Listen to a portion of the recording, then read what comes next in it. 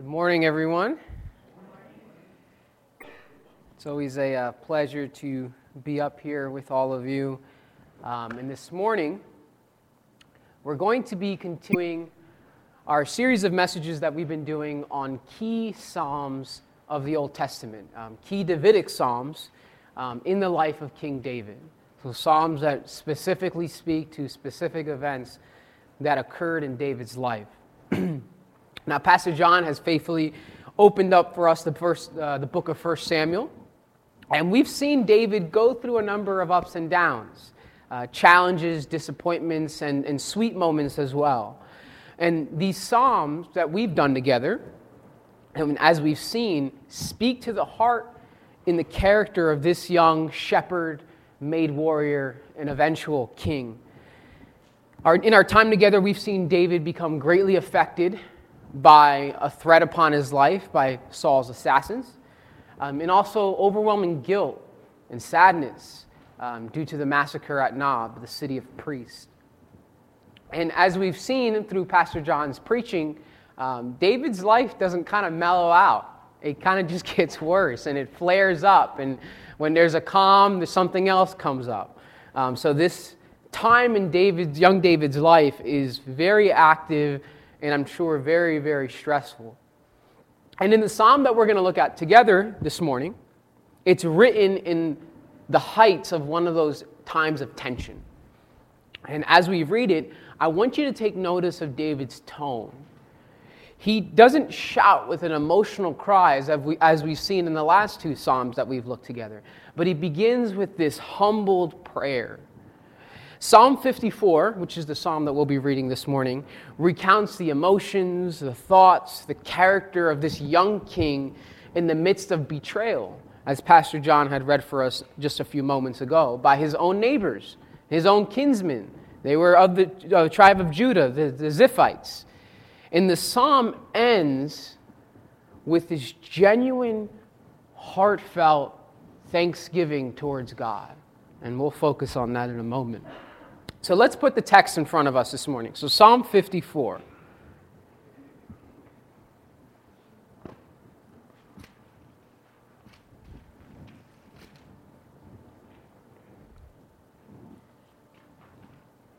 Psalm 54. O God, save me by your name, and vindicate me by your might. O God, hear my prayer. Give ear to the words of my mouth. For strangers have risen against me. Ruthless men seek my life. They do not set God before themselves. Behold, God is my helper. The Lord is the upholder of my life. He will return the evil to my enemies. In your faithfulness, put an end to them. With a free will offering, I will sacrifice to you. I will give thanks to your name, O Lord, for it is good. For he has delivered me from every trouble, and my eye has looked in triumph on my enemies. A relatively short psalm, but David is recorded in Scripture. And the authority of Scripture, both in the Old and the New Testaments, is a man who was after God's own heart. And it would be safe to assume that he wasn't born that way. Right? Trials and challenges throughout his life kind of molded it. And I'm sure that these cave trials, if they were, this time where he's taking short-term rent in the caves in the wilderness of Judah, are, I'm sure, a strong means that God had used to shape this heart that so seeks desperately to please God and seek God's will in his life. So in this short time, as we read from our verse from earlier this morning, David has undergone quite a bit of betrayal. Doeg the Edomite told Saul that he went to visit the priests in the city of Nob, and what happened? He killed them all. The citizens of Keilah, which is prior to what Pastor John had read, were saved by David's men, and he was told by God that, look, if you stay around, they'll betray you. So it didn't happen, but the betrayal was there all the same. And now he's being betrayed by his own kinsmen, his own neighbors, if you will, the Ziphites. And he would almost be handed over to Saul if it wasn't because the Philistines took advantage and started attacking Israel, causing Saul to flee and address that issue. So a lot of betrayals going on in David's life right now. And this prayer, this psalm that we just read, was probably written after David had received word that the Ziphites had betrayed him, and he's now fleeing 5 miles south. And this is more than likely when he wrote this psalm. Now, as we look at it, it's really nothing new. We've heard it before. Lord, another group of ruthless men have risen against me. Save me, Lord, vindicate me, deliver me, and allow me to be triumphant over my enemies. You can tell David's a warrior, right? Triumph over my enemies. Let your justice not be restrained, and bring about the punishment of the wicked, and upon those who do not set you before themselves. But listen very, very closely. This is a key point of this entire psalm. What happens at the end of this psalm in this prayer is exactly what should happen to all of our musical worship, our deliberate prayer, and our heartfelt reflections. It's thanksgiving. It's this expression of gratitude, especially towards God. And as David thinks and says and writes this prayer out, he reflects. He reflects on his betrayal. He reflects on his situation. But he also reflects on his anointing, his victories, his deliverance, his friend, the king's son, and most importantly, his God. And when he does this, praying deliberately, singing intentionally, what bubbles forth from the soul and depth of David is gratitude towards God. And here's how it ends. We'll read it one more time. With a free will offering, I will sacrifice to you. I give thanks to your name, O Lord, for it is good. The question here is, why not an offering of thanksgiving? They exist, like in Psalm 50, verse 14. Offer to God a sacrifice of thanksgiving and perform your vows to the Most High. Well, like many offerings, including the offering of thanksgiving, they included a vow. A part on the individual making the sacrifice, and the fulfillment of this vow would take place in the great congregation in the tabernacle, so all could see that this vow was being fulfilled and show God's goodness towards the psalmist, towards God's goodness towards the individual that was offering this sacrifice of thanksgiving towards God. And we see this in Psalm 22, verses 25 and 26. For you comes my praise in the great congregation. My vows I will perform before those who fear him. The afflicted shall eat and be satisfied. They would eat the sacrifice. Those who seek him shall praise the Lord. May your hearts live forever. There's always a vow. Psalm 61:8. So will I ever sing praises to your name as I perform my vows day after day. Psalm 66:13. Again, I will come into your house with burnt offerings. I will perform my vows to you. There's always a vow, except the free will offering. The free will offering had no vow. It was a voluntary, spontaneous offering, not done out of obligation or to gain anything. It existed for the sole purpose of just expressing gratitude towards God. And it wasn't just a thank you, as custom dictates. Like I'm sure many of the Jews took the mandates of the law and the sacrifices, and Jesus had very choice words for those people in Matthew 23. Woe to you, scribes and Pharisees, hypocrites, for you tithe mint, dill, and cumin, and have neglected the weightier matters of the law, justice and mercy and faithfulness. These you ought to have done without neglecting the others. You blind guides, straining out a gnat and swallowing a camel. Familiar words, I'm sure, to many of us. This is the idea here. Gratitude is not an act of the will. You cannot force yourself to be grateful. You can try, but it's not genuine. It is because gratitude and thankfulness is a feeling. It's a good feeling. It rises in our heart spontaneously as a result of something, and we like it. That's why gratitude is a form of delight. Revelation 11:15 through 17. Then the seventh angel blew his trumpet, and there were loud voices in heaven saying, The kingdom of the world has become the kingdom of our Lord and of His Christ. And He shall reign forever and ever. And the 24 elders who sit on their thrones before God fell on their faces and worshiped God, saying, "We give thanks to you, Lord God Almighty, who is and who was, for you have taken your great power and begun to reign." Their delight is in the reign of God. Their thanksgiving is in the reign of God, but it's more than just that. It's more than just delighting in it. It is directed delight towards the giver, towards the one giving you this delight. They worshiped God. They fell on their faces towards God. Their thanks was directed towards God. And therefore, genuine thanksgiving, genuine gratitude is not only a feeling, but it's a directed feeling towards the person giving it. Let's give you an example real quick. Let's say you give a gift to a child, right? A few things can happen. One, they love it. And they open it up and they're just like, "Wow, golly, this is amazing. It's so fluffy and warm."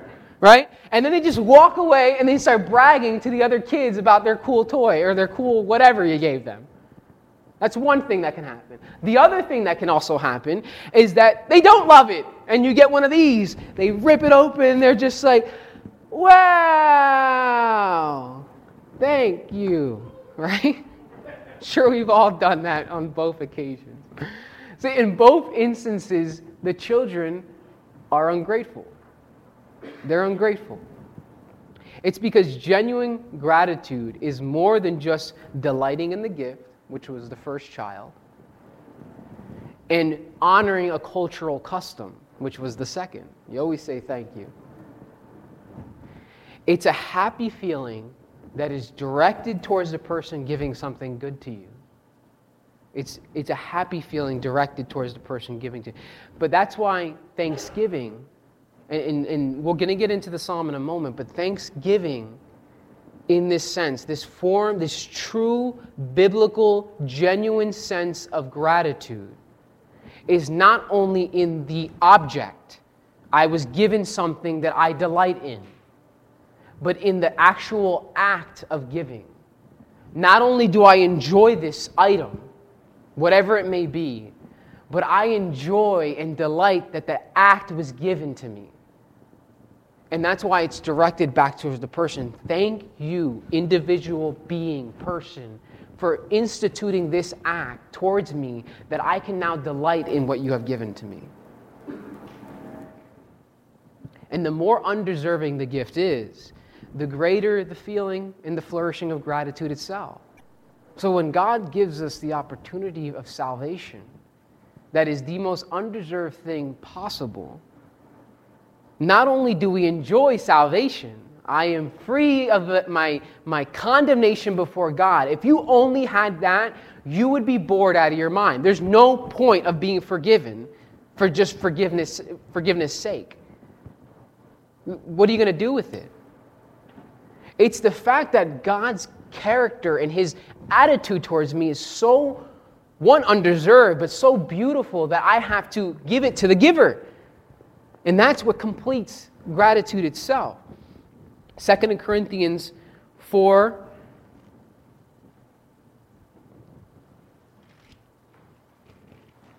(14 and 15). Knowing that He who raised the Lord Jesus will raise us also with Jesus and bring us with you into His presence. There's the goal. For it is all for your sake. So as grace extends to more and more people receiving this grace, it also increases thanksgiving to the glory of God. To the glory of God.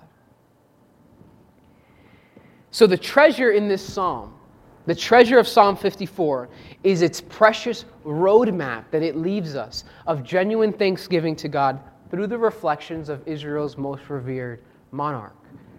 So let's examine these reflections of David, leading to this genuine thanksgiving to God, despite the intensity of his situation, and let's use it. Let's use it to in our prayers, in our songs, in our reflections, in our worship towards God. So let's look at the first reflection, and that's God's love of prayer. God's love of prayer. Verses 1 through 3. O God, save me by your name and vindicate me by your might. O God, hear my prayer. Give ear to the words of my mouth. For strangers have risen against me. Ruthless men seek my life, and they do not set God before themselves. It sounds familiar, doesn't it? Psalm 59, the first psalm that we looked at together, the first two verses. Deliver me from my enemies, O my God. Protect me from those who rise up against me. Deliver me from those who work evil, and save me from bloodthirsty men. It's very, very similar. David went through this a lot throughout his life. But verse 2 is unique in this one. It says, O God, hear my prayer and give ear to the words of my mouth. You know, I imagine David's just looking up. I mean, hiking 5 miles in a mountainous terrain is like hiking 20, I guess, in the flat, if not more. So they're probably exhausted. But he's looking up, as most of us would do in this situation. His men are exhausted from fleeing after hearing word that the Ziphites had betrayed them. In the cover of night, which I would assume it's easier to move that much people in a camp. Tired and cold because of the arid desert. He looks up to a sky that I'm sure minimal of us have ever experienced.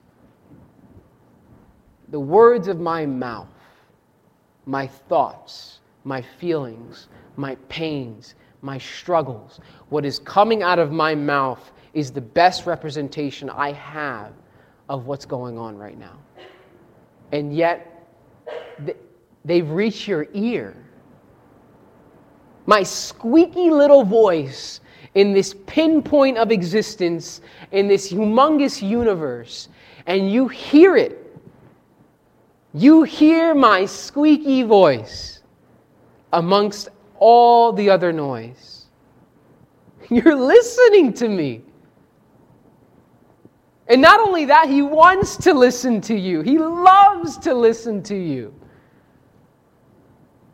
Some of the most precious moments I think we have ever had or ever will have is realizing the grandness of what we're actually doing. That when we come on our knees and we speak to God, that we are speaking to the creator of existence. We are speaking to a God who has never had a beginning, never will have an end. We don't do that enough. I don't do that enough. And David's reflection of this overtakes him to recognize that to God, prayer is sweet. It is sweet to God. Numbers 15, verses 1 through 3. The Lord spoke to Moses, saying, Speak to the people of Israel and say to them, when you come into the land that you are to inhabit, which I am giving to you, and you offer to the Lord from the herd or from the flock a food offering, or a burnt offering, or a sacrifice, to fulfill a vow, or as a freewill offering, or at your appointed feast, to make a pleasing aroma to the Lord. Revelation 5:8. And when he had taken the scroll, the 4 living creatures and the 24 elders fell down before the Lamb, each holding a harp and golden bowls full of incense, which are the prayers of the saints. I mean, to understand the gravity of this for a moment, we need to understand something. Why does God love prayer? I mean, why is it sweet? Why is it soothing? Why is it a pleasing aroma to him? So much so that he has it in golden bowls before his throne. Why? I mean, is he stressed out? Does he need the incense to focus better because keeping everything in existence is just so distracting and stressful and he just needs to relax and he needs the incense? Or does he need it to reassure himself that this plan of redemption didn't get out of hand and, I didn't make a mistake? Or does he need it to fulfill the request of the prayers? You haven't given me enough incense. I can't do anything until you pray enough. Or maybe I'm not content until I get 50 bowls. I have only 3 right now. I need more of them. No, God's already content. He has everything he needs. He doesn't need anything else. So God's enjoyment of prayer and his treatment of it, the fact that he has this special place for it, it's so great. And he collects all of them. All of them. All your prayers, they're collected. All of them. They're there. And why? It's because when we genuinely pray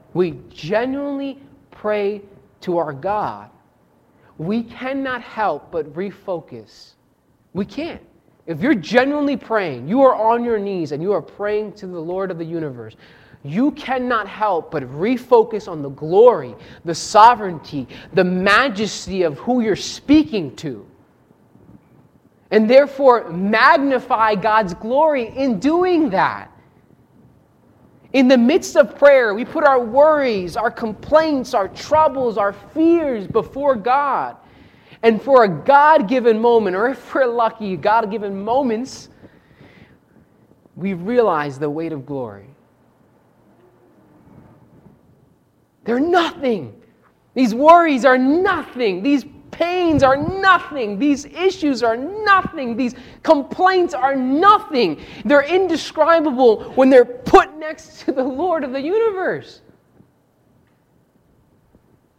And one of my favorite quotes from Tozer, the man who comes to a right belief about God is relieved of 10,000 temporal problems.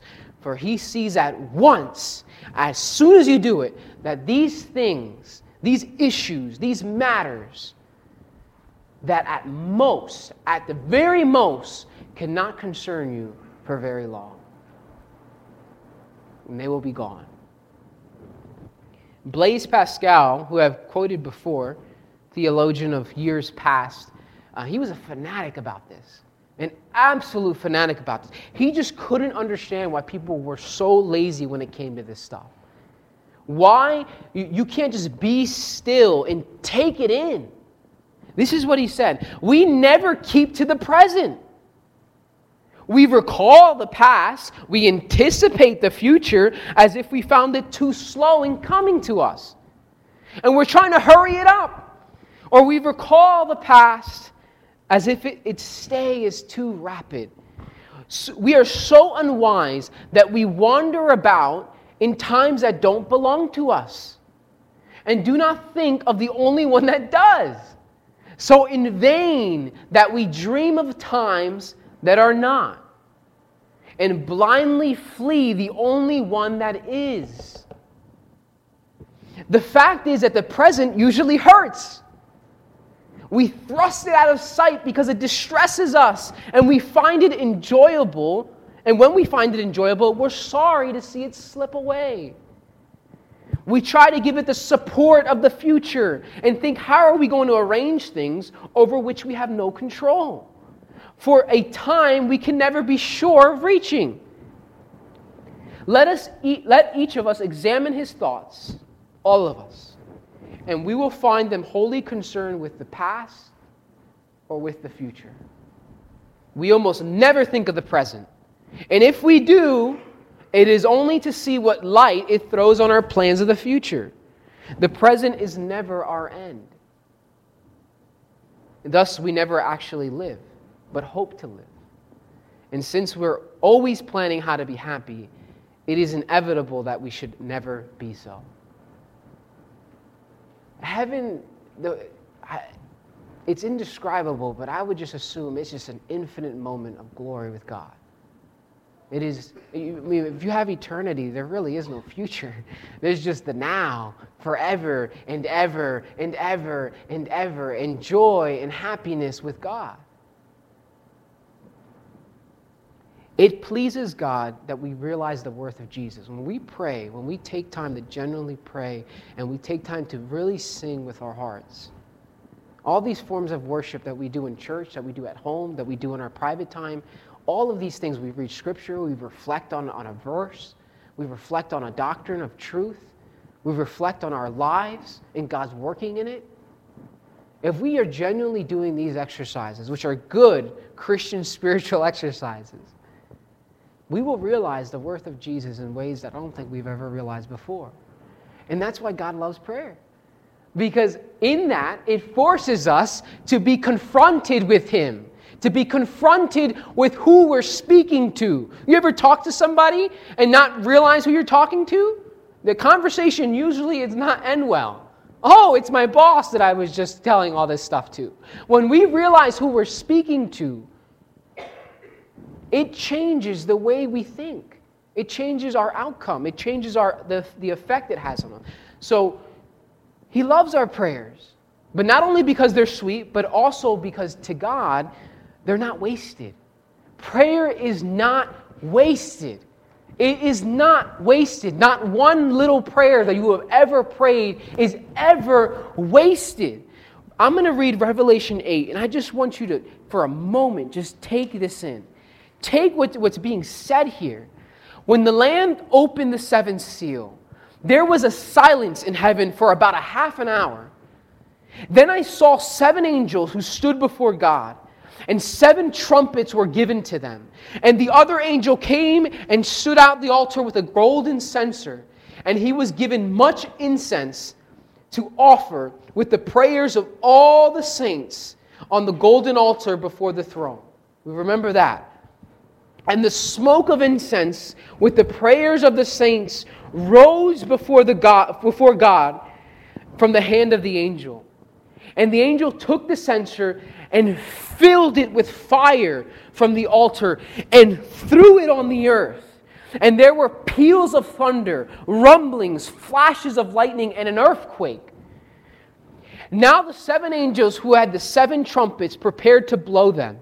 The first angel blew his trumpet, and there followed hail and fire mixed with blood, and these were thrown upon the earth. And the third of the earth was burned up, and a third of the trees were burned up, and all the green grass was burned up. And the second angel blew his trumpet, and something like a great mountain burning with fire was thrown into the sea.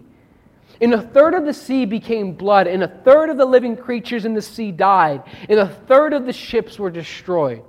The third angel blew his trumpet, and a great star fell from heaven, blazing like a torch, and it fell in the rivers and the springs of water. The name of the star is Wormwood. A third of the waters became wormwood, and many people died from the water because it had been made bitter. The fourth angel blew his trumpet, and the third of the sun was struck, and a third of the moon, and a third of the stars, so that a third of their light might be darkened, and a third of the day might be kept from shining, and likewise a third of the night. Then I looked and heard an eagle crying with a loud voice as it flew directly overhead, "Woe, woe, woe to all those who dwell on the earth, at the blast of the other trumpets that the 3 angels are about to blow." We're not even done, and that's a horrific event. But did you notice? What started it? What started this? Your prayers. Your prayers were set ablaze by the wrath of God, the fire from the altar, and it was thrown on the earth. It was thrown on the earth.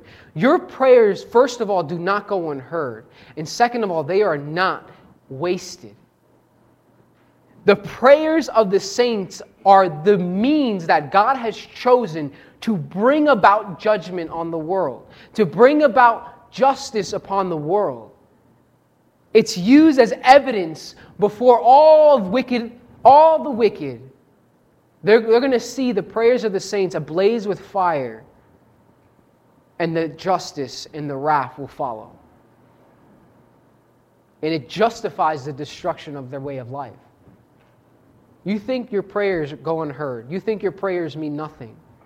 The prayers of the people of God, the children of God, who before their execution, the prayers while they're in the midst of persecution, the prayers of being ridiculed, the prayers of being mistreated, of being profaned, being slandered, being abused, being taken advantage of, all those prayers. These are the prayers of my saints. Now you will see, and my wrath will come. I mean, it's going to be terrible. We didn't even get to the other three. Do not ever think that God does not listen to you. Even your unanswered prayers are put to good use. And they're used for righteous, holy work of God. I mean, it is just incredible. Those cries of your prayers will silence all accusers. There was an article in People magazine. I do not have a subscription to People magazine, but I found the article in June of 2005. And it recounted the story of 5-year-old Samantha, who was unfortunately the victim of a cruel and tragic murder. And what's the case against her abductor and her murder was DNA found in the form of teardrops on the passenger side of the car of the man. And it made her mark on the crime scene. Your prayers and even your tears, they're so personally yours, and they are precious to God. And David sensed this, because later he would write in Psalm 56:8, "You have kept count of my tossings. You have put my tears in a bottle. Are they not in your book?" We are not called to an easy life. Suffering is expected, but they are never wasted. It is never, ever wasted. So David starts this psalm with his supplication to God. The fact that God cares, He listens, He even stores our cries, whether in the form of prayers or whether in the form of tears, and He uses them. And when we realize the beauty of this, it makes our hearts swell with thanksgiving. Let us direct it towards Him and be gracious to our God. David's second reflection, we'll see it in verse 4, is God's investment in creation. His investment in creation. "Behold, God is my helper. The Lord is the upholder of my life." See, not only does God listen to us, He actively helps us and upholds us. And David has experienced this on multiple occasions, the beauty of this. God cares about me. He helped me against the lions. He helped me against the bears. He helped me against Goliath. He helped me against the Philistines. He helped me against Saul. He's helped me against Saul's assassins. And even now in the betrayal of the Ziphites, God will deliver him. And that should produce gratitude in our hearts towards God, that His investment in His creation, and that's also us. We are His creation. He's invested in us. We look at the covenants. We look at Christ. What more should there be to be said if He's not invested in you? And He upholds your being moment by moment. And let's recognize, as David did, that God is 100% for you in Christ. He's 100% for you in Christ Jesus. Romans 8:31 through 34. "What then shall I say to these things? If God is for us, who can be against us? He who did not spare His own Son, but gave Him up for us all, how will He not also with Him graciously give us all things? Who shall bring any charge against God's elect? For it is God who justifies. Who is to condemn? Christ Jesus is the one who died, more than that, who was raised, who is at the right hand of God, and who is interceding for us all." If God gave us Christ, it's impossible to even imagine the gravity of that. I mean, you just can't. I encourage you to try. I think it's healthy to try, but you won't be able to. What didn't He give us in Him as well? And the gravity of that, what does this mean? What does this mean? It means that the sacrifice and the work in the gospel of Jesus Christ was so complete that only one thing determines God's attitude for us. It's mercy. Mercy, mercy, mercy, mercy, mercy. And He's doing everything for our good, for those who love God and are called according to His purpose. I want to read this section of Scripture because when I read this, in the context of what we're talking about this morning, in my imagination, it almost felt like the Bible became a person speaking this to me. It was just so powerful, and I want to share it with you. Hebrews 10:14-25. For by one sacrifice, He has made perfect forever those who are being made holy. The Holy Spirit also testifies to us about this. First, He says, this covenant I will make with them after that time, says the Lord. I will put my laws in their hearts and I will write them in their minds. Then He adds, their sins and lawless acts I will remember no more. And where these have been forgiven, sacrifice of sin is no longer necessary.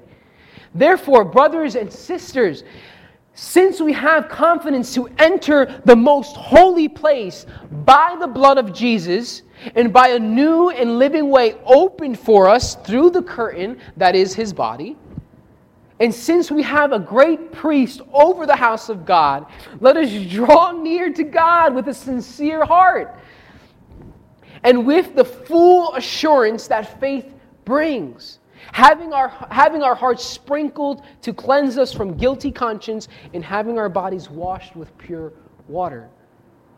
Let us hold unswervingly to the hope that we profess. For He who promised is faithful. And let us consider how we may spur one another toward love and good deeds, not giving up meeting together, as some are in the habit of doing, but encouraging one another.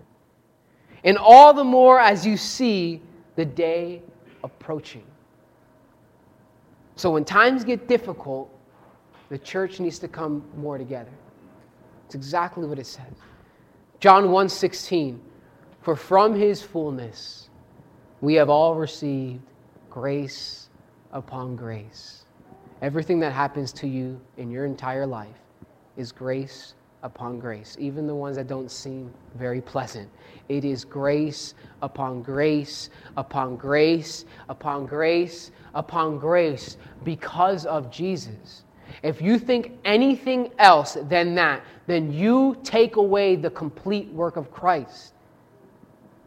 Christ's work is so perfect and so complete that there is only grace upon grace. That is it. David knows, as we should know, that God is our helper and the upholder of our lives. And the second thing that David recognizes is God is steadfast. He is steadfast. No change. None whatsoever. And you know what that means?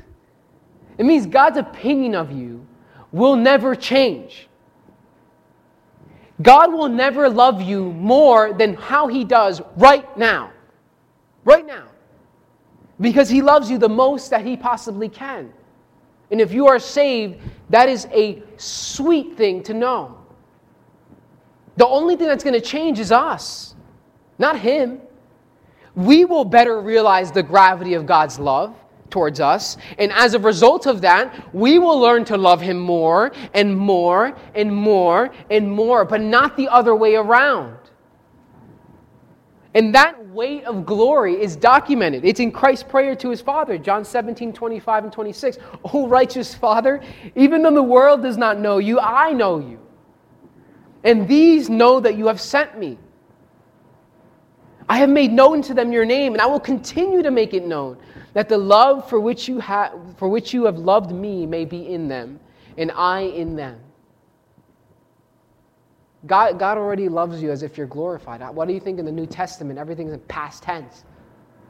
I mean, it is so encouraging to know that God, He loves you already as if you're a saint in heaven, perfect and justified and glorified, praising Him, even though right now there are many times we don't feel that way.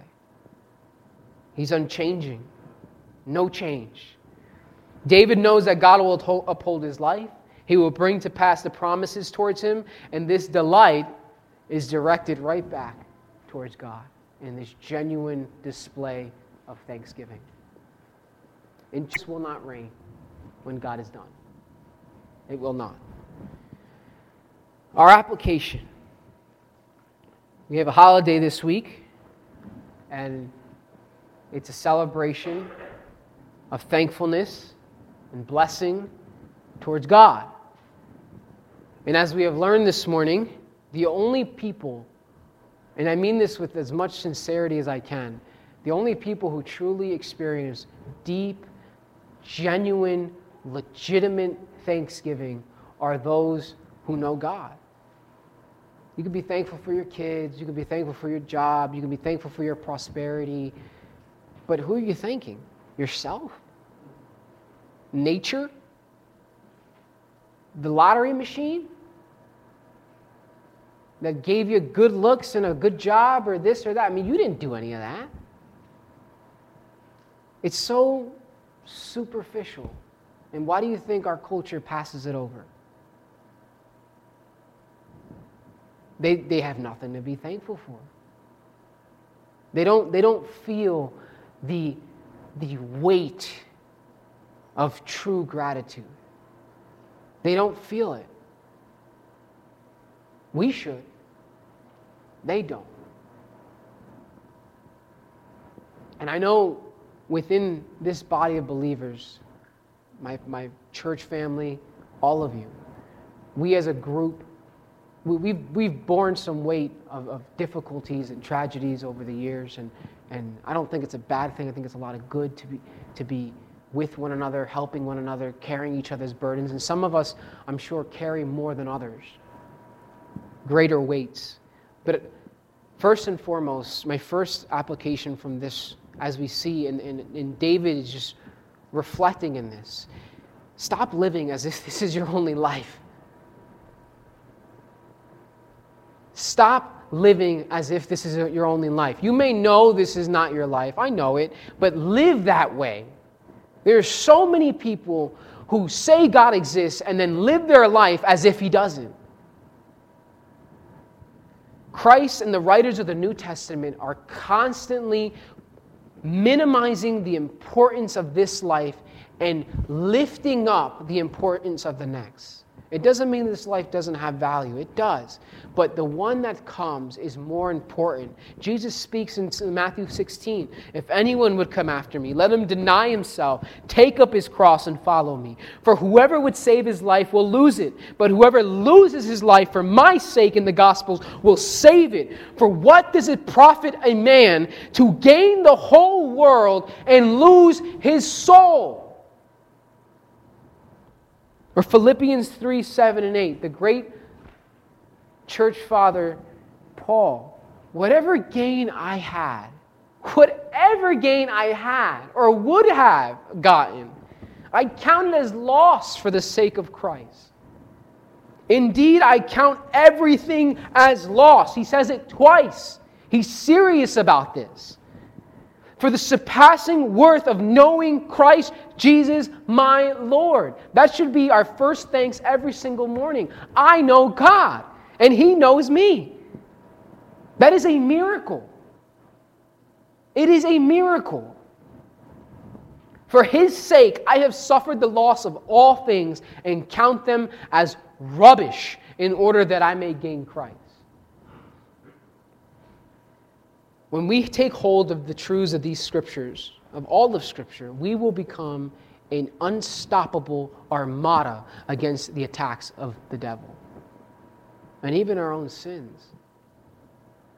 Learn to properly express your gratitude to God. Learn to properly express your gratitude towards God. God is one of order. He is to be worshipped and praised in a way that is honoring to Him.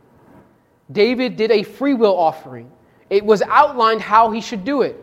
And that's what he did. He had this feeling of delight and enjoyment and comfort, and he wants to give it to God. So what does he do?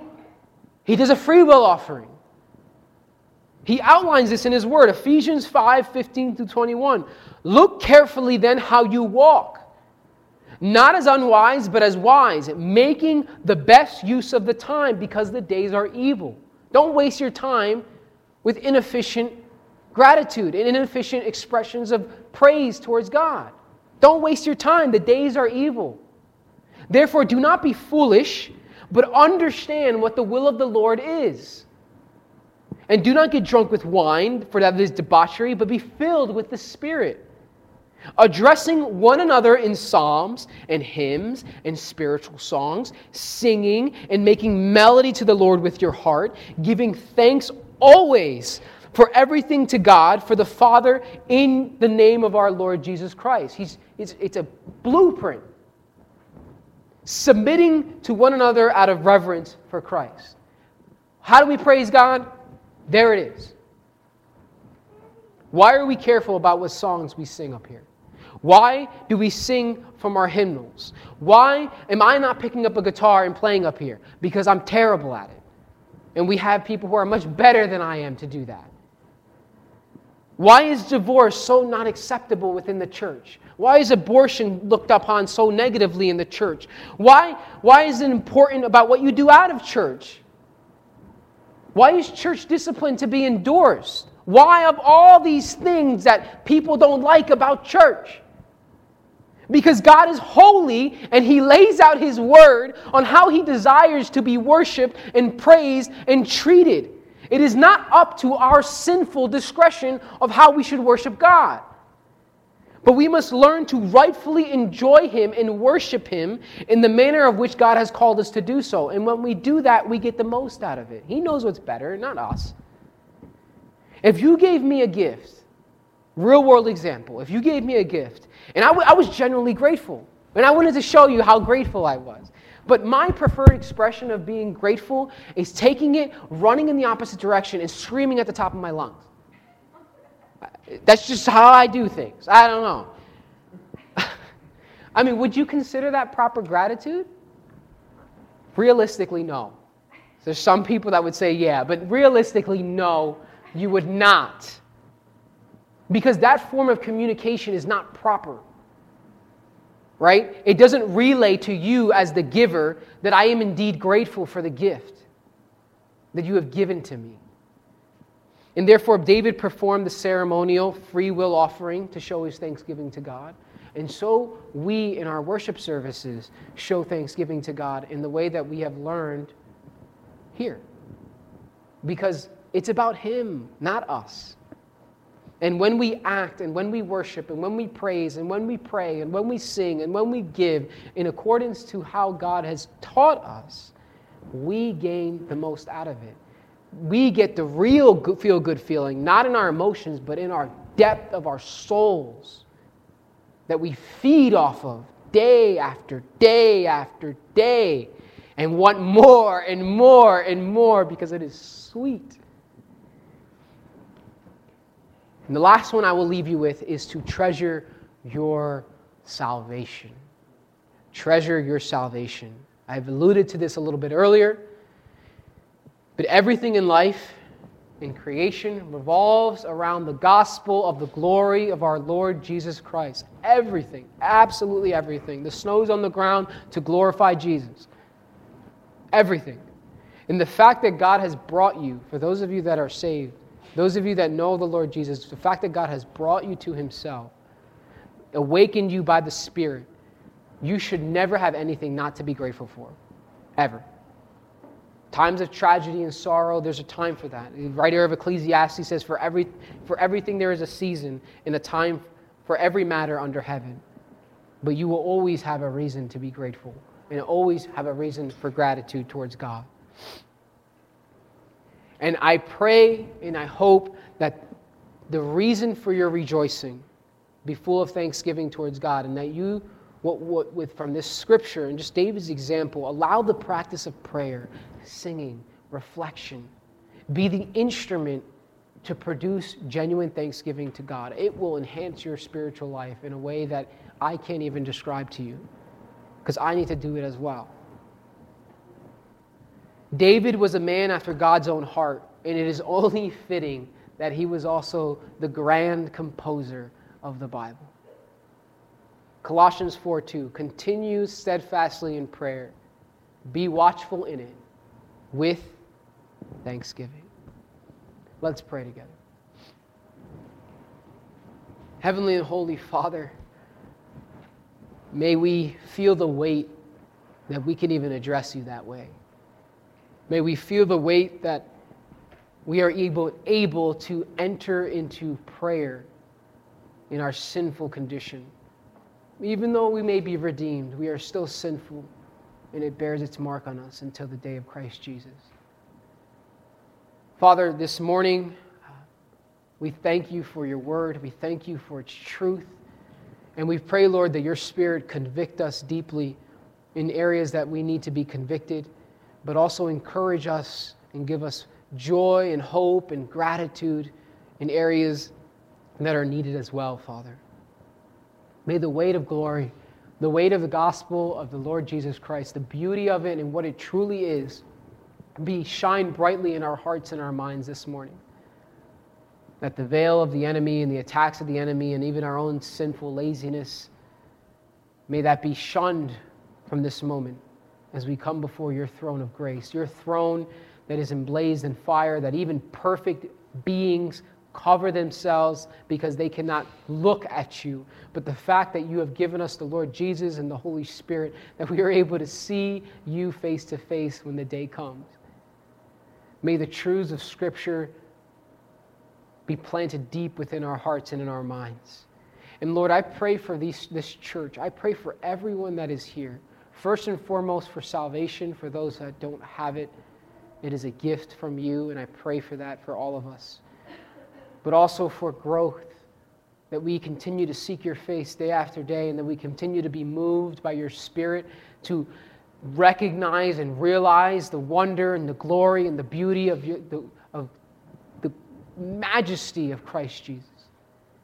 And that you use this church, Lord, that you give us that mission to share this with all those who will listen, and that they may come to a saving knowledge of the Lord Jesus Christ. We thank you, Lord, that we do have a holiday this week that is intended for us to take time apart from what we do normally to give thanksgiving to you. And I pray that occurs in each of our hearts and minds in a special and powerful way this season. And as we look towards this holiday season that is really all about you, Father, and your work on this earth, may the Spirit of your word be floating within our minds and with our hearts daily.